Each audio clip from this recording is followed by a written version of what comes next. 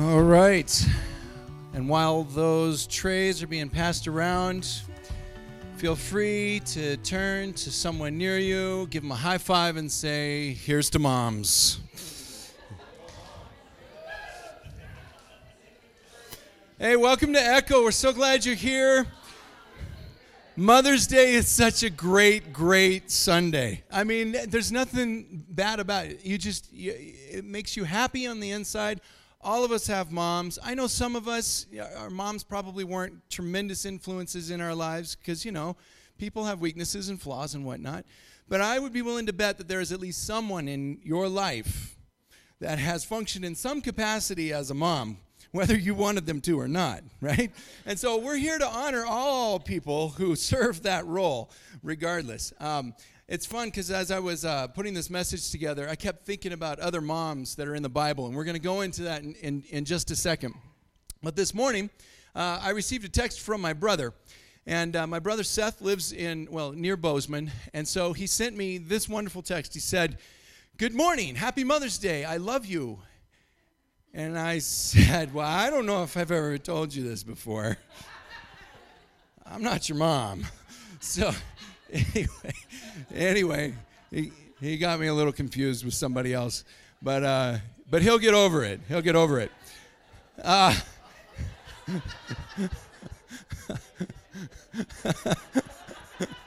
Anyway, so the great thing about Mother's Day is you get to go out to a nice lunch, you get to give your mom gifts and stuff, and everyone gets all weepy and that kind of thing.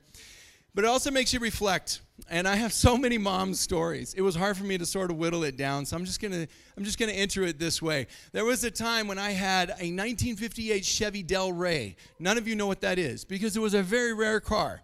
It was blue and white. It looked like an Impala, but with less chrome. And it was 1958, so it had the dual headlights on each side. Anyway, I could go into this long thing. It had a 350 under the hood, and it was amazing. Anyway, I was driving it all over the place. Well, one time I went to school, and this friend of mine comes up, and he goes, "Hey, I saw you in your car over by Rose Memorial Park." And I said, "Yeah?" And he goes, "Yeah, who were you with?" I started thinking about it. I was like, "I don't think I was with anyone." He goes, "Yeah, you were. Come on. She had red hair. Who was the girl?" And I'm all, "My mom?" And he goes, no, this was like a young redheaded girl. And I'm like, "That's my mom." And he's like, "No, she was like cute." And I'm like, "Dude, shut up." You're talking about my mom. Anyway, I always remember that because mom was pretty young. She had this young way about her and everything. But if you could think of a word to describe your mom, what would it be? I mean, if you think about it, it's a great question to ask yourself. How would you describe your mom? If you could sum it up in a phrase or in one particular word. And the word that I've chosen is champion. It has a double meaning, actually, or at least I apply it in two different ways. Obviously, she's a champion, like she's a rock star, right? But what I love about that word champion is with all the flaws that I have, and there are many, and all the weaknesses, she was still able to champion who I was and to see the strengths and to allow those to rise to the top. So my mom was in our life, in all of our lives, completely while we were, growing up, primarily here in Missoula, right? And when we lived on the north side for a while, and then we lived over on 7th Street.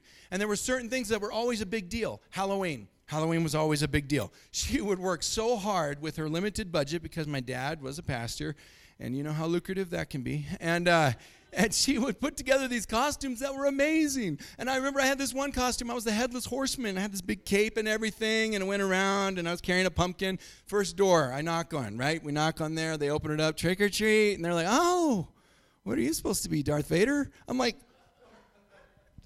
there's no head. It's like, anyway. But my mom did the best she could with it. She always did amazing things. When I was in kindergarten, I went to my kindergarten class, and as we were about to have snacks, all of a sudden this ugly witch jumped out from behind the piano and scared the crud out of all of us. And some of them started to cry.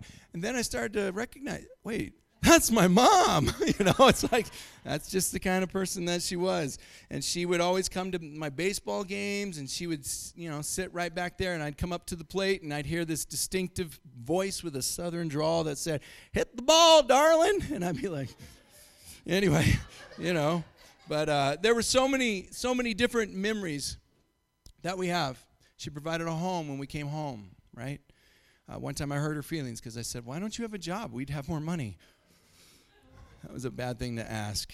And she said to me and reminded me at that time, "Aren't you glad you have a mom to come home to?" "Yeah, I guess I am. Wish we had more money, but yeah, that's the kind of home we had. These are the things I want you to reflect upon. These are the attributes that I hope you also can think about. And if it's not necessarily your biological mother, then who is it that has had such a tremendous influence in your life? Abraham Lincoln said these words. He said, "All that I am, all that I hope to be, I owe to my angel mother." And the Bible itself speaks many times about the qualities of a mother. In Proverbs, we always use Proverbs 31 to describe the qualities of a good wife. And if you don't know what I'm talking about, you can turn there. Proverbs 31, all right? Guys, I recommend that you read Proverbs 31 because you can see the kind of woman that you're looking for, right?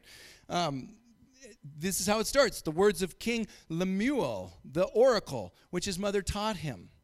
Here are the words. "An excellent wife who can find, for her worth is far above jewels." But listen to how she describes what a good wife would be like. In verse 14, she's like merchant ships that brings food from afar. She rises also while it is still night. She gives food to her whole household, portions to her maidens. She's not afraid of the snow, for her household and all of her household are clothed with scarlet. Strength and dignity are her clothing, and she smiles at the future. She opens her mouth in wisdom, and the teaching of kindness is on her tongue. She looks well to the ways of her household and does not eat the bread of idleness. Her children rise up and bless her, her husband also, and he praises her, saying, "Many daughters have done nobly, but you excel them all." Today what I'd love to do is to go through the different moms of the Bible. All right, so we're going to look at these women in the Bible, and they have these different attributes that I'd like to discuss with you. And so I'm going to blast through a lot of this because there was a long list that I had, and I narrowed it down to 6. Okay, but that's still kind of a big list. And so we're going to dive in. The first one has to do with this one particular woman. Her name was Hannah. Now, Hannah was a woman who... Now remember the times that we're talking about. These are Bible times, but she was one of 2 wives, okay? Was married to a man named Elkanah. And this was in the what they describe as the hill country of Ephraim, in this town, in this place near Shiloh. Now Shiloh, if you've ever been over to Israel, is just above Jerusalem, all right? So it's right above Jerusalem, what would be modern-day West Bank. And the wife of Elkanah, he had 2 wives. One was named Peninnah. There was Peninnah, and then there was Hannah. Now, Peninnah had children. She was capable of having kids, but Hannah had no child. And because of this, Hannah became extremely sad because she wanted to have children. She wanted to enter into this world of what it means to be a mother. Not only that, but because she had no children, the other wife, Peninnah, would always ridicule her and make fun of her. And it became so bad that Hannah would often weep and weep and weep, and her husband, Elkanah, would come up to her, and he would try to console her. He was very sweet. He would say, listen, you still have me? Like that carries some merit. Aren't I worth more than 10 sons? And she wouldn't answer. She'd just keep crying, that kind of thing. But she was stricken with all sorts of grief. And she had this type of grief, and so they would go and they would make their trips to Shiloh because they would visit the high priest. Now, his name was Eli. And they would do their offerings once a year. And they would go to Shiloh, and they would go to the tabernacle. And when they would get there, Hannah would find herself constantly crying and weeping and crying out to God about her situation. These are the words in 1 Samuel 1, verse 9. It says, "Then Hannah rose after eating and drinking in Shiloh, and Eli, the priest, was sitting on the seat by the doorpost of the temple of the Lord, and she was greatly distressed, and she prayed to the Lord, and she just wept bitterly. And she made a vow. Now listen, she made a vow. She said, O Lord of hosts, if you will indeed look on the affliction of your maidservant and remember me, and not forget your maidservant, but will give your maidservant a son, then I will give him back. I will give him to the Lord all the days of his life, and a razor shall never come on his head. What's she talking about? When it talks about this razor that's never going to come on his head, in other words, it's a vow. It's specifically called the Nazirite vow. It's this idea that under the vow, you would not cut your hair. And that came about in verse 12, that as she continued praying before the Lord, that Eli, the high priest, he's watching her mouth. And as for Hannah, she was speaking in her heart, but only her lips were moving and her voice was not heard. So Eli thought she was drunk. And he says to her, how long will you make yourself drunk? Put away your wine, woman. You know, it's like insult added upon injury, right? And she proceeds to tell him, I'm not drunk at all. My heart weeps bitterly because I want so much to have a child. And she explains this to Eli. And, of course, as she's explaining it to Eli, his heart begins to soften, and he realizes, you know, I've misunderstood the situation here. And you know what he does? He blesses her. He blesses her. And he proclaims that, may God bless the request that you have. Later, we would find out that she does give birth to a son. And the son would be named Samuel. Of course, now she has this kid, but what did she promise before? That she's going to give the child to God.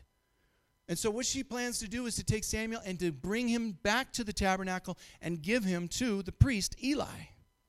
But only after he's weaned, so she gets to enjoy this beautiful little baby at least for a while he's just an infant. But can you imagine? Can you imagine? All of you moms in the room, can you imagine saying this, promising this about your kid? I mean, it's one thing when your heart is breaking inside of you and you're at that point where you're like, I would do anything for a kid, right? And some of you have perhaps been there. But then to promise God, if you give me one, I'll give it right back. Well, the time came when it was time for her to give that child back, and that's exactly what she did. She and her husband Elkanah went back up to Shiloh, and they gave the child to Eli and returned that child to him. And he grew up. He grew up as this little, eventually as a prophet of the Lord. And he would have what's called an ephod, which is like a royal priestly robe. And she would sew it for him. It would say in 1 Samuel chapter 2, it would say, now Samuel was ministering before the Lord as a boy, wearing a linen ephod. And his mother would make him a little robe, and she would bring it to him from year after year when she would come up with her husband to offer their yearly sacrifices. And the priest Eli would bless Elkanah and his wife and say, may the Lord give you children from this woman in place of the one that she's dedicated to the Lord. And they went to their own home. And the Lord visited Hannah, and she conceived and gave birth to 3 sons and to 2 daughters. So what do we learn? What do we learn? Is it wrong to desire something so much?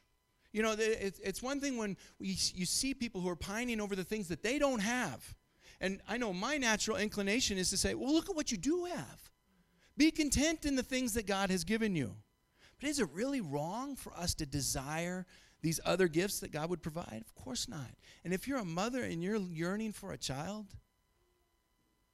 I think what we see in this story is that God would bless that. Is that there is contentment to be found and peace to be found in knowing that God is our one provider and that he has given you all that you need, but at the same time, to wish for things so that ultimately you would then bring glory to him. God will listen and God will provide. But I love the amount of love that Naomi shows. Sorry, not Naomi. I'm looking at my next notes. Now you know who the next one is.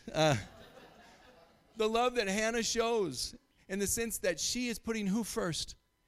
God above even that one special child that she has. And my prayer is that you, all of you moms, I know how much you love your families. I know how much you love your kids. But my encouragement to you is this, is that you still place God above all all else. The second person, you'll never guess who it is. It is a woman that we find in Ruth.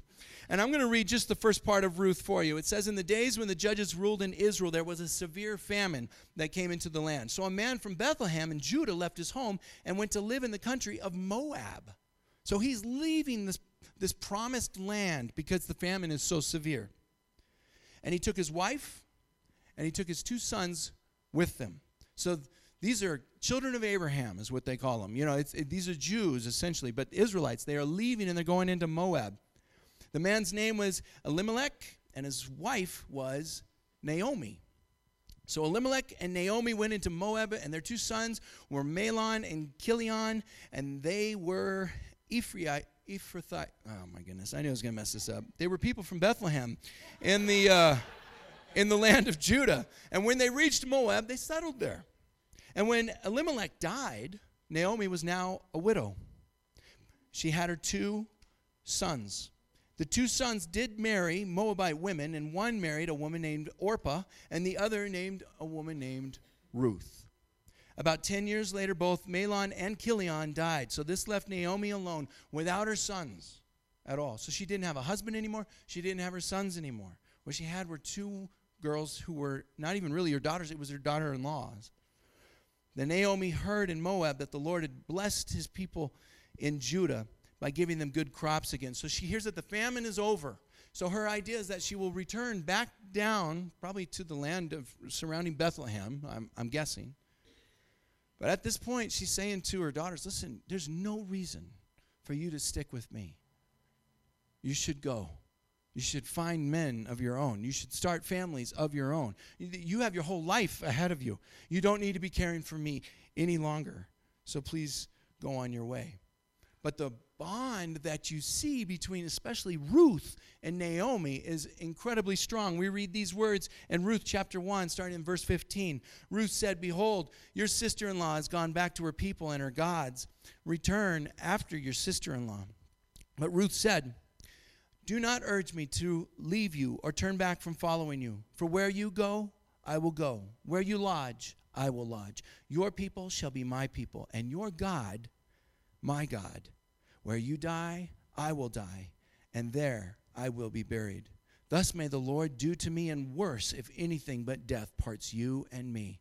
And when she saw that she was determined to go with her, she said no more to her. I mean, it's like I almost get choked up reading it, because there's such a strong bond that she's saying, everything that you have is what I have as well. And you have to ask yourself, why such a strong bond?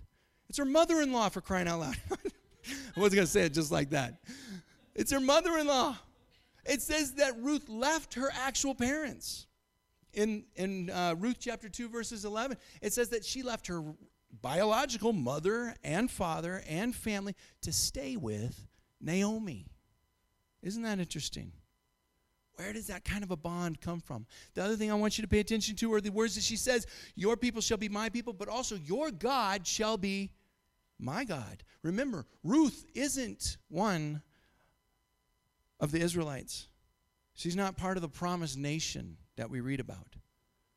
She's surrendering. She's saying, whoever you're worshiping, I'll worship them too.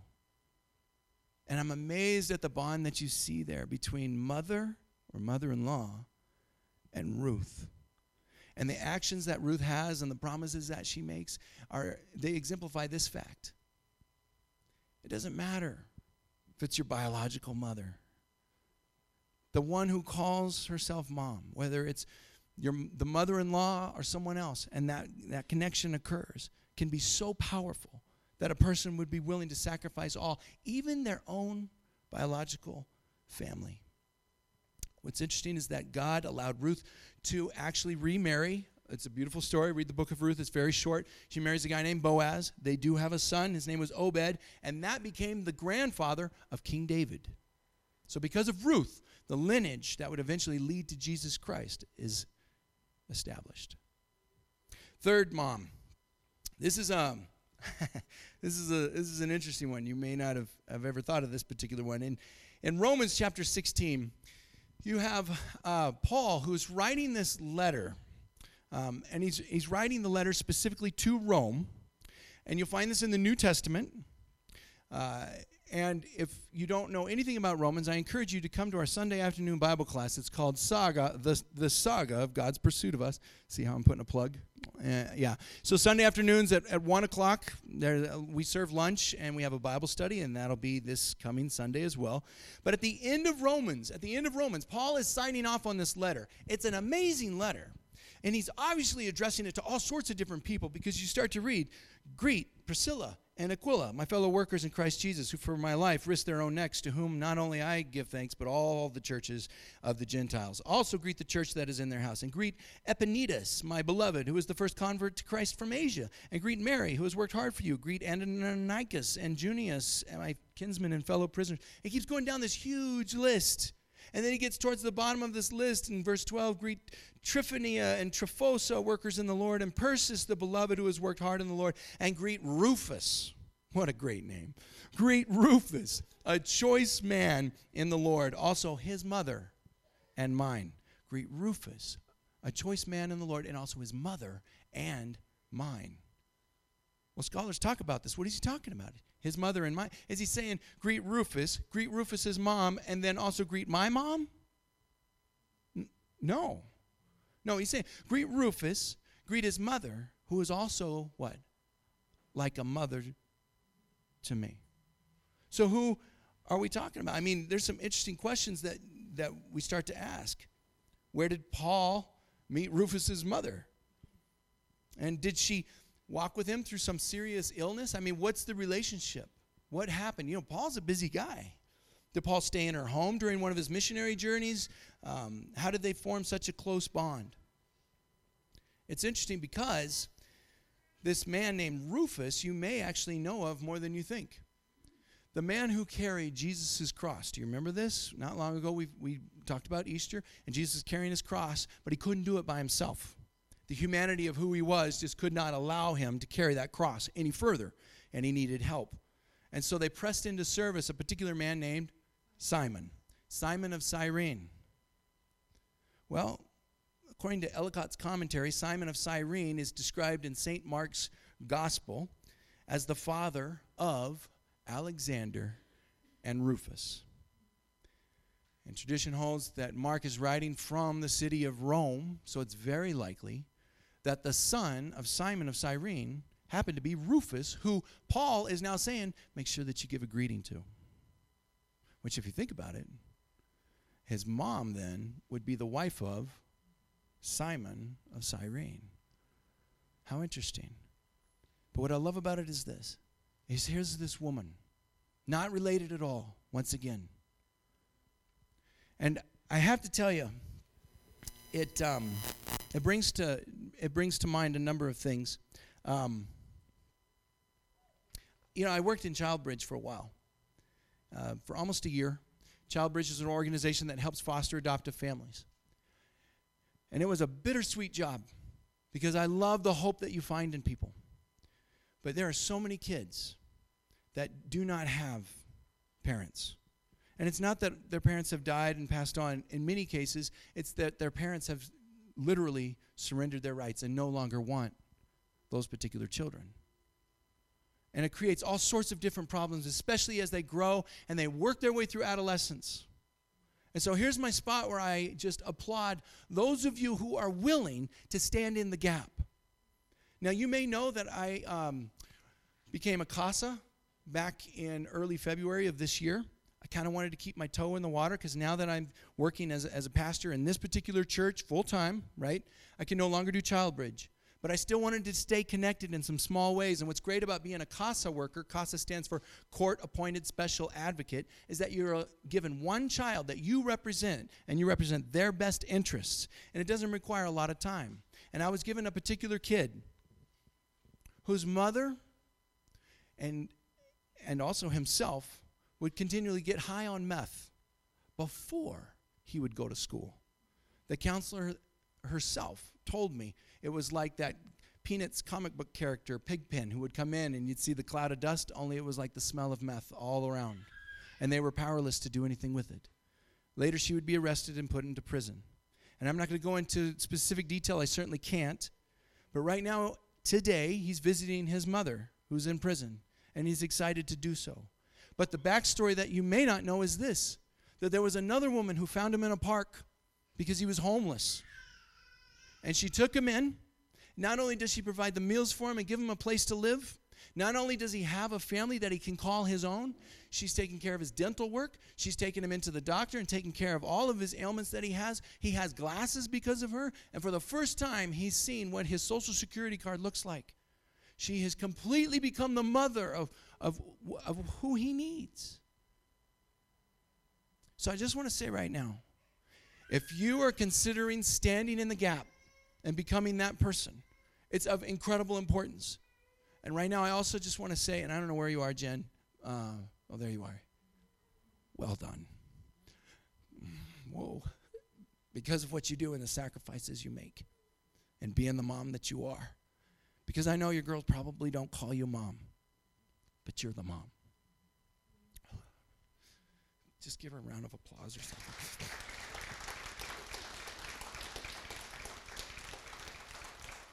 Sorry, I didn't mean to call you out, Jen. Let's move on. Mom number 4. So, this one's a horrible, horrible story. Ready? Here it goes. There was once a woman named Rizpah.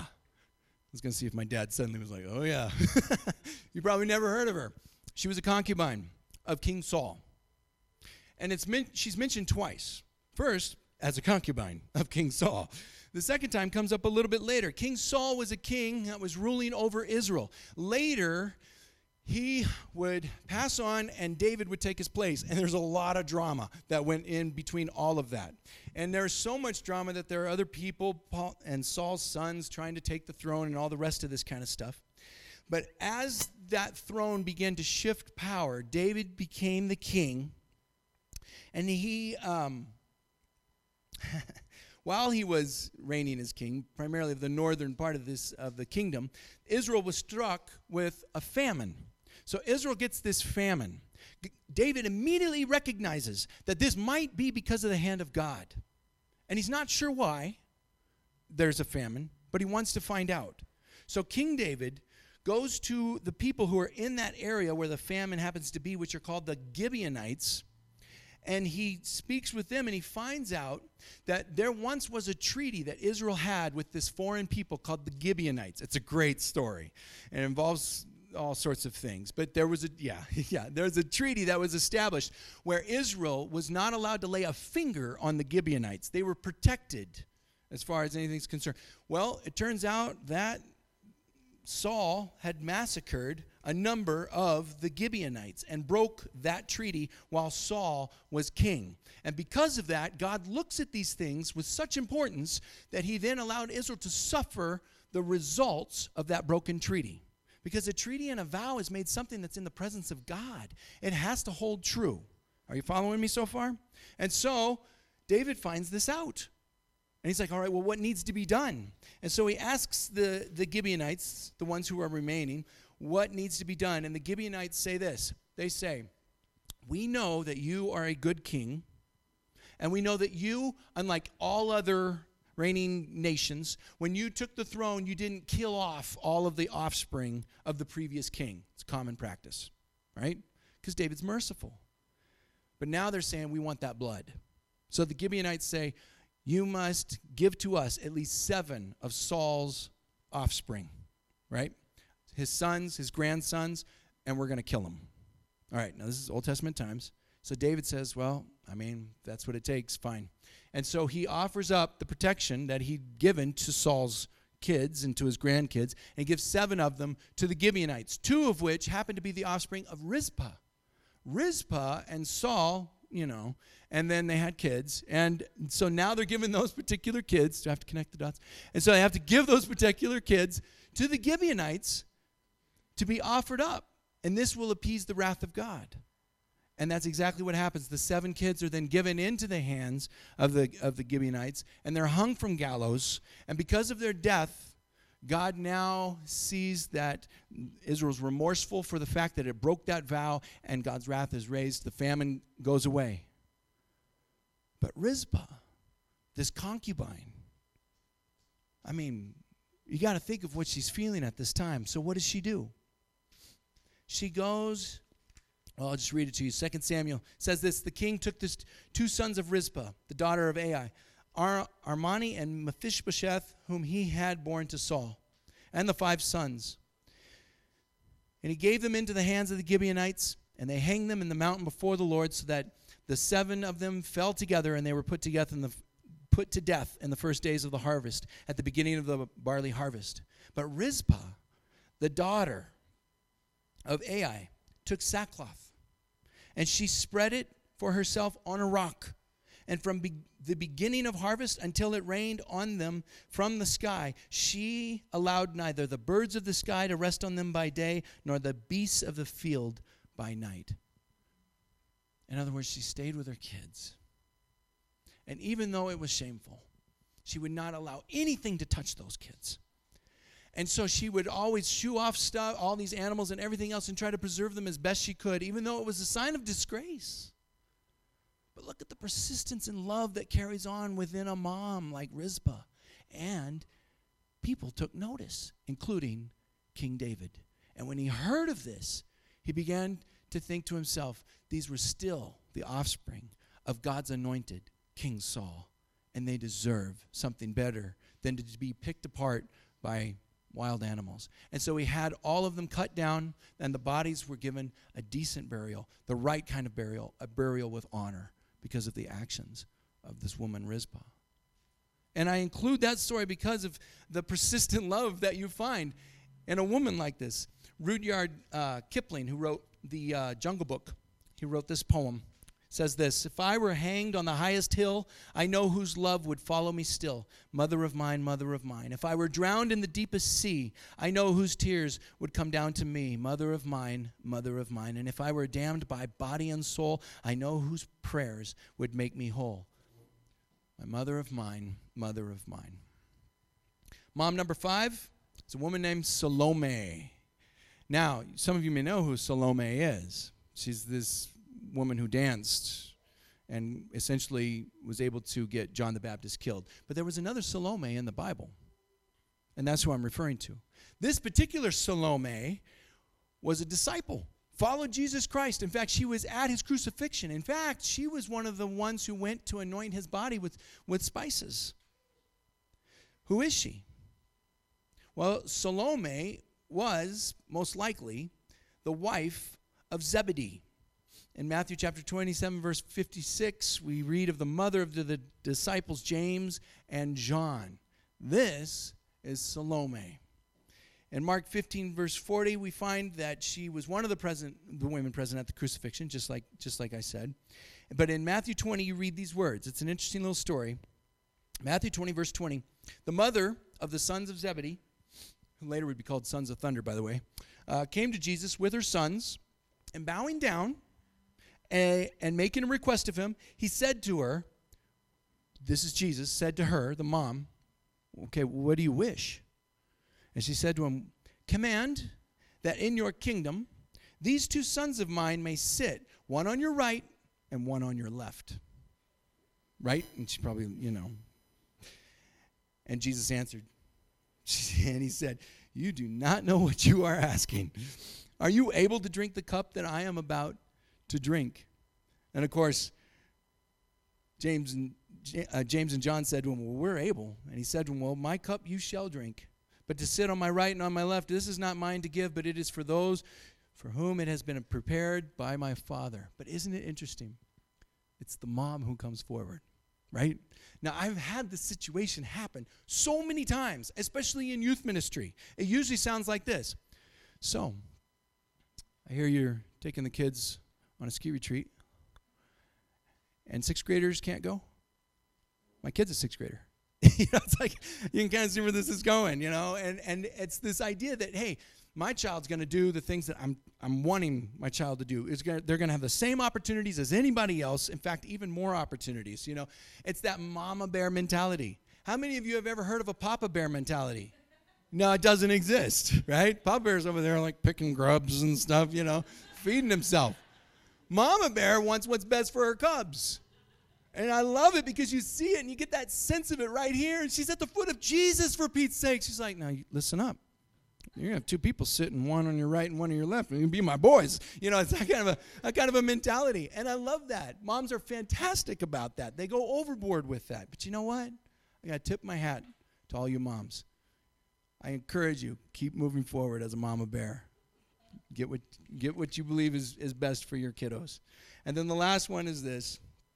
It's number 6, obviously, you probably saw coming, is Mary, the mother of Jesus. There's so much I could say about Mary, and I tried to avoid that particular temptation. We all know who the Virgin Mary was. We know that that she was the mom of Jesus Christ.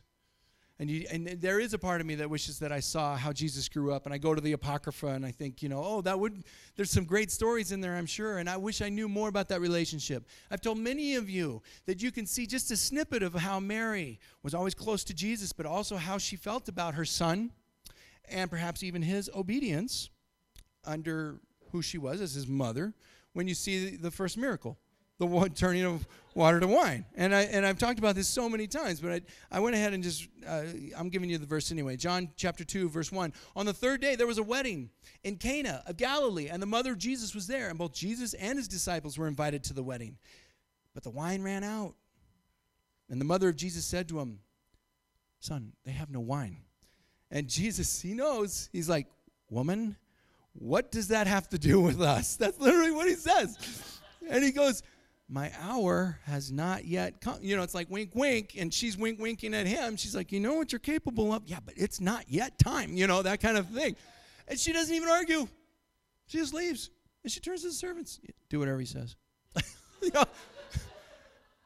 Fine. It's like, he does it, even though he specifically says, it's not yet time. The sway of a mother, like Mother Mary. Unbelievable. But then you go to the very end, to the cross in John chapter 19, standing by the cross of Jesus. As he hung there were his mother's sister, Mary, the wife of Clopas, and Mary Magdalene. And when Jesus saw his mother and the disciple whom he loved standing nearby, he said to his mom, "Woman, behold your son." And then he said to his disciple, "Behold your mother." And from that hour, the disciple took her into his own household. He's dying on the cross, and it is such great concern that somebody take care of his mom. And it speaks volumes about how important motherhood is. What do we learn from all of this? What do we learn as we explore 6 different examples of motherhood? We learn this, that I don't know why Mother's Day wasn't invented long, long ago. It's only a recent holiday, but it's very appropriate to have a time where we have a tribute to all of the moms and all of the ones who aren't necessarily biological moms but still have tremendous influence over the lives of children around them. The highest tribute, let me just say this, the highest tribute, the best thing you could do for your mom isn't necessarily to get her flowers, although she'll love that. To make her a card, she will love that too. It's not necessarily to take her out to a nice meal today, but you're probably going to do that anyway, right? The best thing, the highest tribute you could give is to become the legend that she lived for. It's to have the attributes that she fought for, that she was persistent of, the things that she did all night and all day to make sure that she was growing up that one child that was going to be who she knew he or she could be. That's the highest tribute you could give to your mom. And so with that, I'm just going to say this. Mom, thank you. And I hope you have a tremendous Mother's Day. We have a video to show you, and then I'm going to close with prayer. I like how she takes care of us, and I really like how she's building a life dance business so that she can be more with me, one day. She is a godly woman and is full of joy and patience that he has planted deep in her heart. Hey Mom, I have a story that I actually told my boys recently. Happened back when I was in the 6th grade. We were going back to school shopping, And I remember there was this pair of red high-top Converse shoes that I really wanted. That was kind of the trendy shoe at the time. Growing up, me and my cousin, we always sort of got into crazy situations. And one day she was talking to me about it, and she asked if I had any common sense at all, because we kind of didn't act like we had any. And I remember my response was, we have plenty of common sense, but we just choose to ignore it. And I don't think I've ever seen her laugh so hard and then look so worried at the same time. Hey Mom, happy Mother's Day. Thank you for your support, your love, you're the best. We found this pair of red high-top Converse looking shoes, but they weren't real Converse. But at the time I was fine with that, and we bought them and we went home. But when we got home, I got to noticing that there were 3 things that were not the same as Converse shoes. Converse shoes have a black line that goes around the toe, and Converse shoes have a star on the side of them, and Converse shoes also, of course, have the word All Stars written on the back, the little white tag. And the knockoff shoes that we bought didn't have any of that. And so I decided that I am not going to wear non-Converse shoes, that everybody would notice that, and it would be so embarrassing. I remember back when we lived in Havre, when I was so set on being a cowboy, and you would always give me rides on your back, like you were the Bulls or the Bucking Broncos or whatever it may be. Whenever me and my sisters used to fight in the car, my mom would always say, "We're turning this car around and we're not going there." And she never did. So that one time that she actually did turn the car around spoke big to me and my sisters. Hey Mom, when I was younger, I wanted to know how I could become beautiful like you, and you told me I had to eat my boogers. So I did. And yelling, "Just hit it," from the bleachers when I was up to bat during baseball. I remember when you helped me learn to first skate. I got onto the ice, I was a little wobbly, and I used those little things that you can hold on to, and also I used the wall. And then you got me into skating lessons, and now skating is one of my favorite memories because of you. Thank you.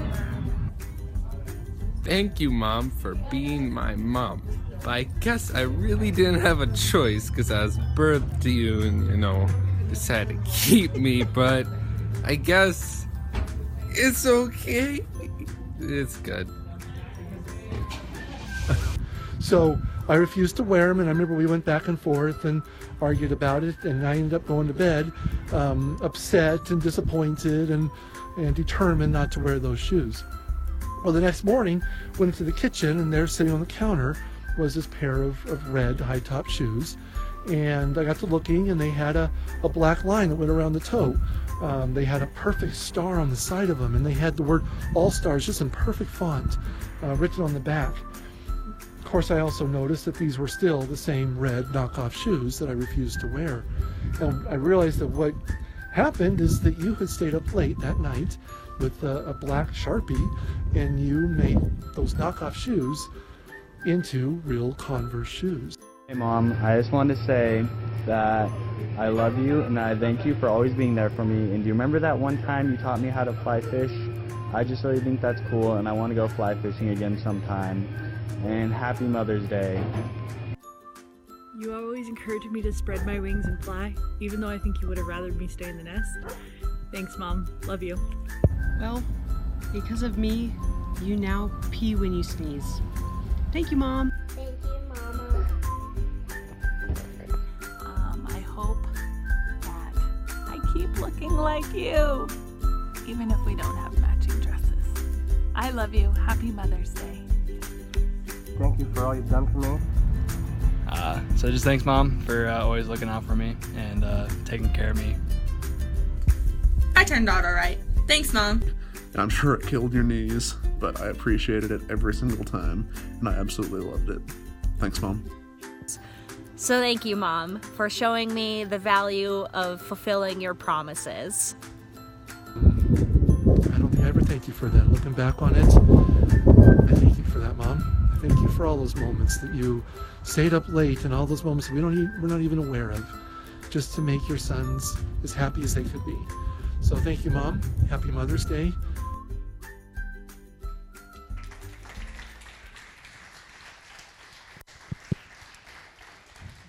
Would you bow with me? Gracious God, Father, you've given us a tremendous blessing in the parents that you have provided for each and every one of us. And Lord, I thank you so much for the mothers that we have. And may each of us continue to dwell and to think on the ones who have shaped our lives. And Lord, there are some of us that this particular day brings us a measure of pain. I ask a special blessing on those that perhaps that relationship with their mother is not strong.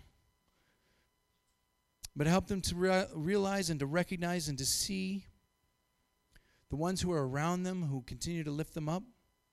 And then also help those people to also have the grace and the love to still love the mom that they have and to have patience.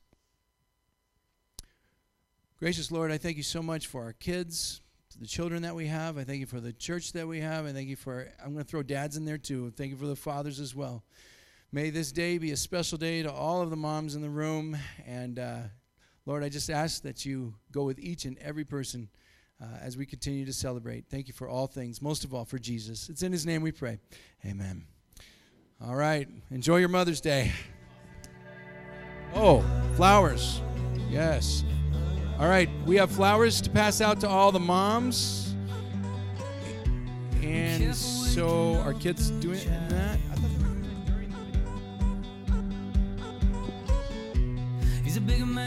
All right, don't forget we got flowers for you each. We rise up when we hear the sound.